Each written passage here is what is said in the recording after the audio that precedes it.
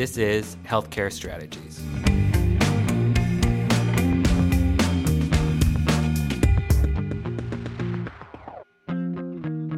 This is Jacqueline Lapointe, Director of Editorial at Extelligent Healthcare Media, and welcome to Healthcare Strategies. Today we are talking to Dr. Gary Stuck, Chief Medical Officer at Advocate Aurora Health. For those who don't know, Advocate Aurora Health is one of the 12 largest not-for-profit integrated health systems in the U.S. But the Midwest-based system is also known for being a leader in value-based care programs, including Medicare's flagship accountable care organization model, the Medicare Shared Savings Program.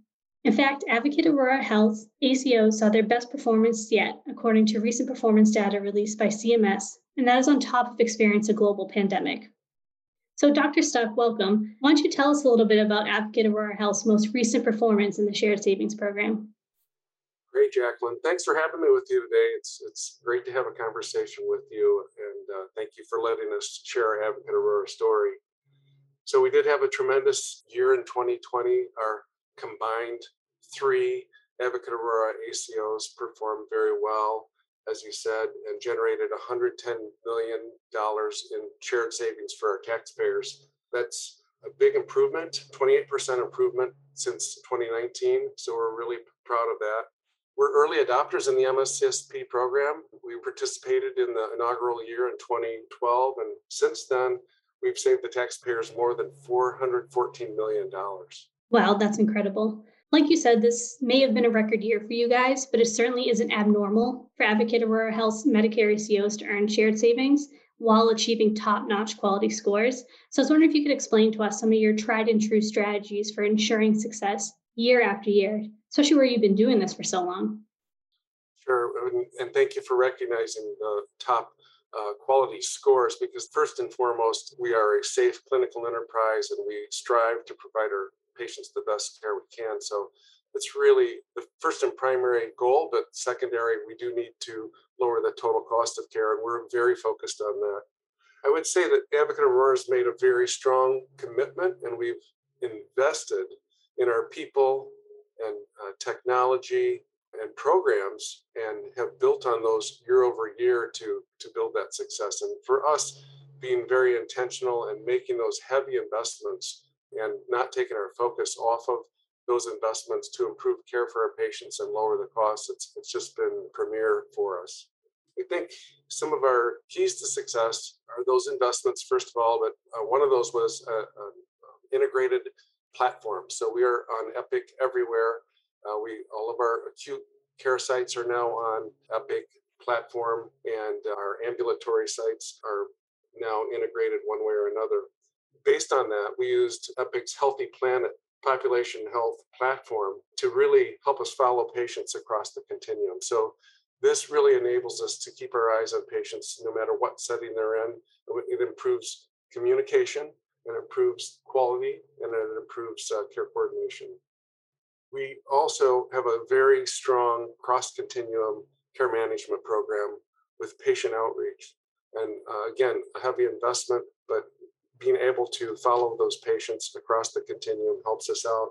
And then we've enabled technology to do that. We use several different platforms, ME, Care Companion, and others for patient outreach. So we reach out to patient, follow them, educate them, look for warning signs that they might have deterioration in their condition, and then try to reconnect them with resources to prevent unnecessary wasteful ER visits or readmissions. And that also is a big patient satisfier. They want to stay at home. They want to be healthy at home. And we want to enable them and give our clinicians and our patients the tools to help them achieve those goals and help them live well. Yeah, absolutely.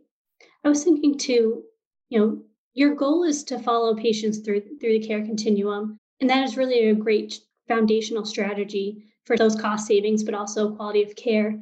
And I think that third piece is patient satisfaction. But we went through kind of a unique year where patients may not have been engaging with that entire care continuum. So how has that strategy evolved for you guys? Well, it's certainly pushed us into more virtual care. And we think that's a good thing because it does increase access for patients. And the pandemic gave us a shove, and we're not going back. And it also forced us to look at other technologies and new programs and how we might help our patients live better. So expanding virtual access to our clinicians, monitoring via virtual visits. Once patients are out of an acute care setting, these have become very important. And then, as I mentioned earlier, some of the other technology solutions just for outreach and monitoring. We've also started to use a hospital at home, and we had over 400 COVID patients during the pandemic so far, and we're looking at how we can expand on hospital at home programs for other chronic conditions such as congestive heart failure, COPD, et cetera. Again, lower cost of care, big patient satisfiers for folks who want to be at home, but only when it's safe and appropriate. So we're looking at those and looking to expand those programs for the future. Yeah, I think strategies have definitely evolved since the COVID pandemic happened because they had to. But have you guys had any other lessons learned that have prompted your ACOs to sort of switch strategy or integrate new strategies? You guys have been doing this for so long. So what are some lessons learned from your experience in the Medicare Shared Savings Program? Well, we did learn in the prior years that the integrated care management was key, and touching the patients and reaching out to them, not waiting for them to just get worse and show up in the emergency room. Really touching the patients where they're at is so incredibly important. And then having that cross-continuum information and communication and care coordination, again, it's just key.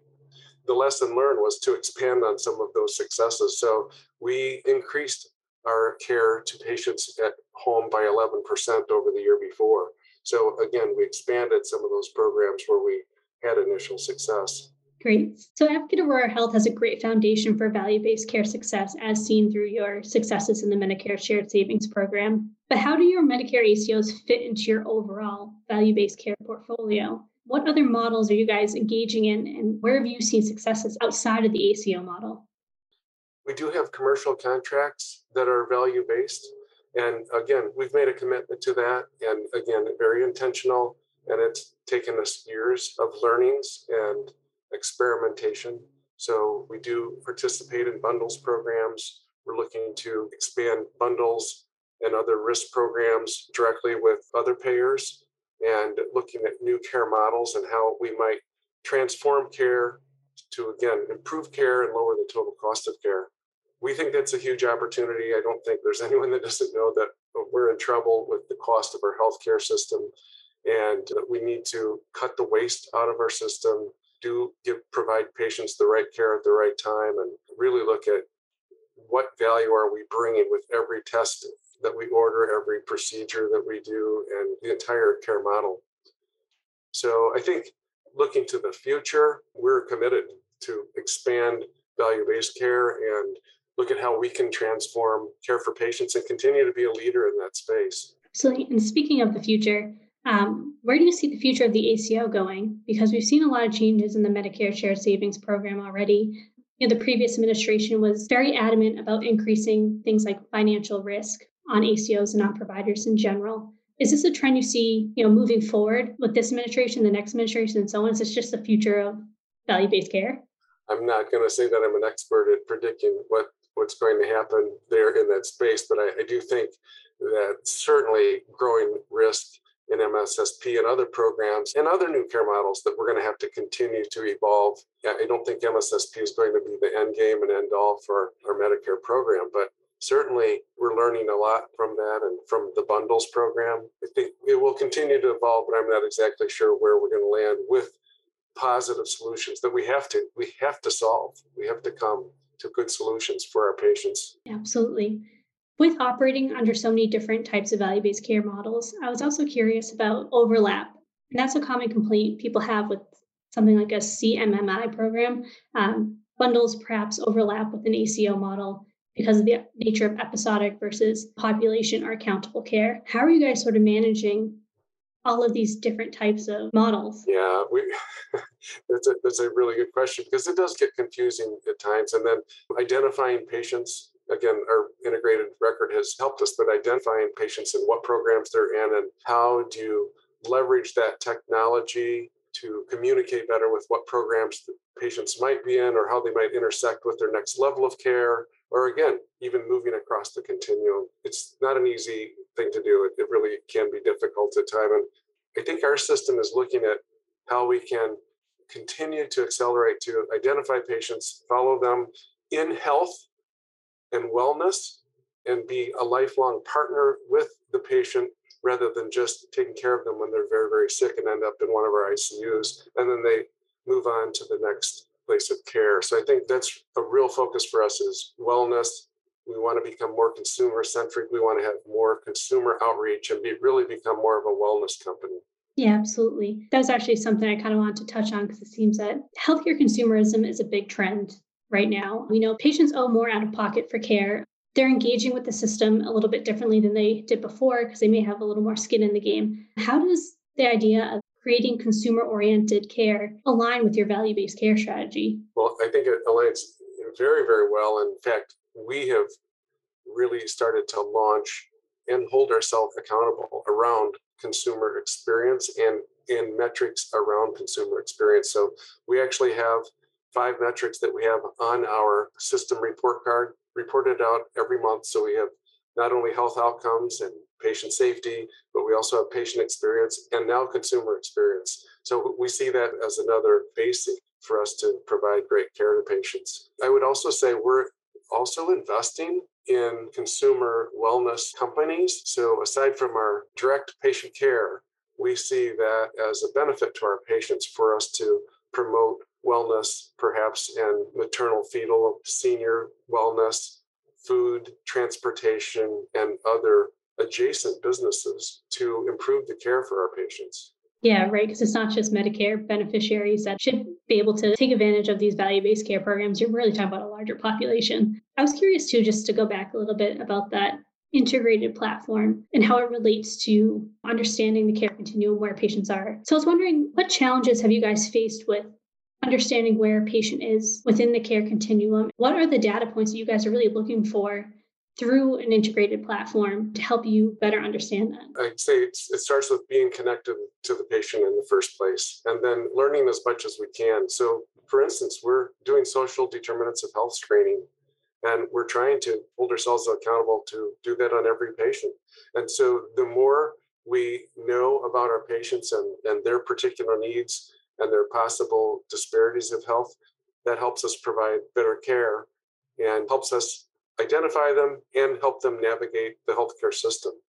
So I think that when we don't do that, that does create a barrier and we get gaps of care. We're also developing through our Health Equity Council some initiatives for outreach to improve hypertension in challenged patients. We have set metrics in certain zip codes where we know there are gaps in care, where we have truly failed our patients, and we're intentional in trying to fix that. So we have targets for Black and Hispanic patients in certain zip codes under our care to improve hypertension control. We're also looking at maternal fetal health and a whole other set of metrics to try to close some of the gaps that we're uncovering that have been there a long time that we know we need to address.